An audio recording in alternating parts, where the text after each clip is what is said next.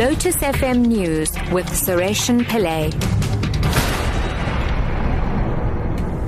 It's 2 o'clock. Good afternoon. Justice and Correctional Services Minister Michael Masutha has urged motorists to adhere to the rules of the road. His remarks comes after 8 correctional services officials who were working at Buffeljagsrivier Correctional Centre in Swellendam died in a car crash yesterday. The officials were on their way to work when the crash happened on the N2 near Swellendam. Masutha visited the families of the officials to convey his condolences. Western Cape Correctional Services Commissioner Delikisla Klaas. The minister visited the families to convey his condolences and the condolences of the South African government. He had the opportunity to talk to one of the victims who survived, the only survivor, and also talked to the families and motivated them. But as you would understand, the pain is still too raw. There is not much one could say. The Home Affairs Department will phase out the late registration of births by December the 31st this year.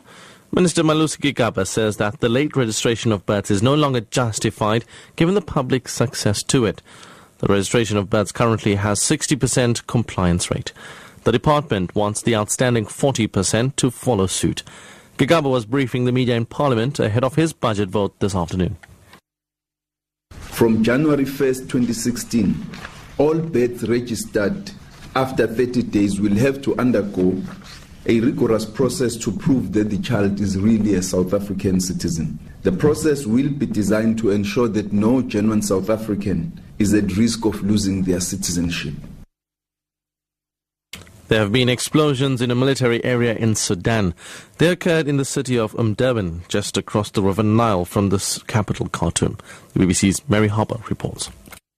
People in Omdurman said the explosions were so powerful that houses shook. Flames shot up into the night sky. The Sudanese military said anti-aircraft weapons were used against something resembling a jet or a missile, but it denied that an army base had been targeted. Sudan in the past has accused Israel of bombing its military facilities, including a weapons factory in Khartoum in 2012. Israel has refused to comment on such allegations, but there have been reports that weapons bound for the Palestinian group Hamas are smuggled through Sudan.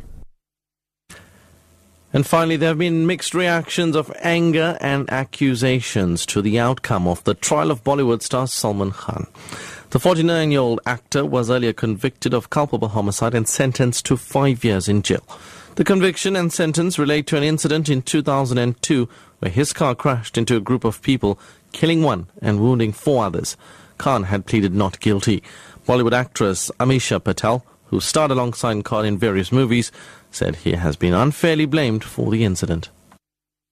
He's just being made a scapegoat because he's a celebrity, and it's really not fair. He's a very good human being, just forgetting to see the larger picture. You know, the amount of good he's done, the amount of money riding on him, and they're treating him like a criminal, which is just so not right.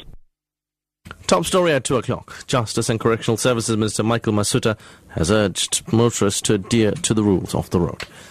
I'm SARESHEN PILLAY. I'll be back at 3 o'clock.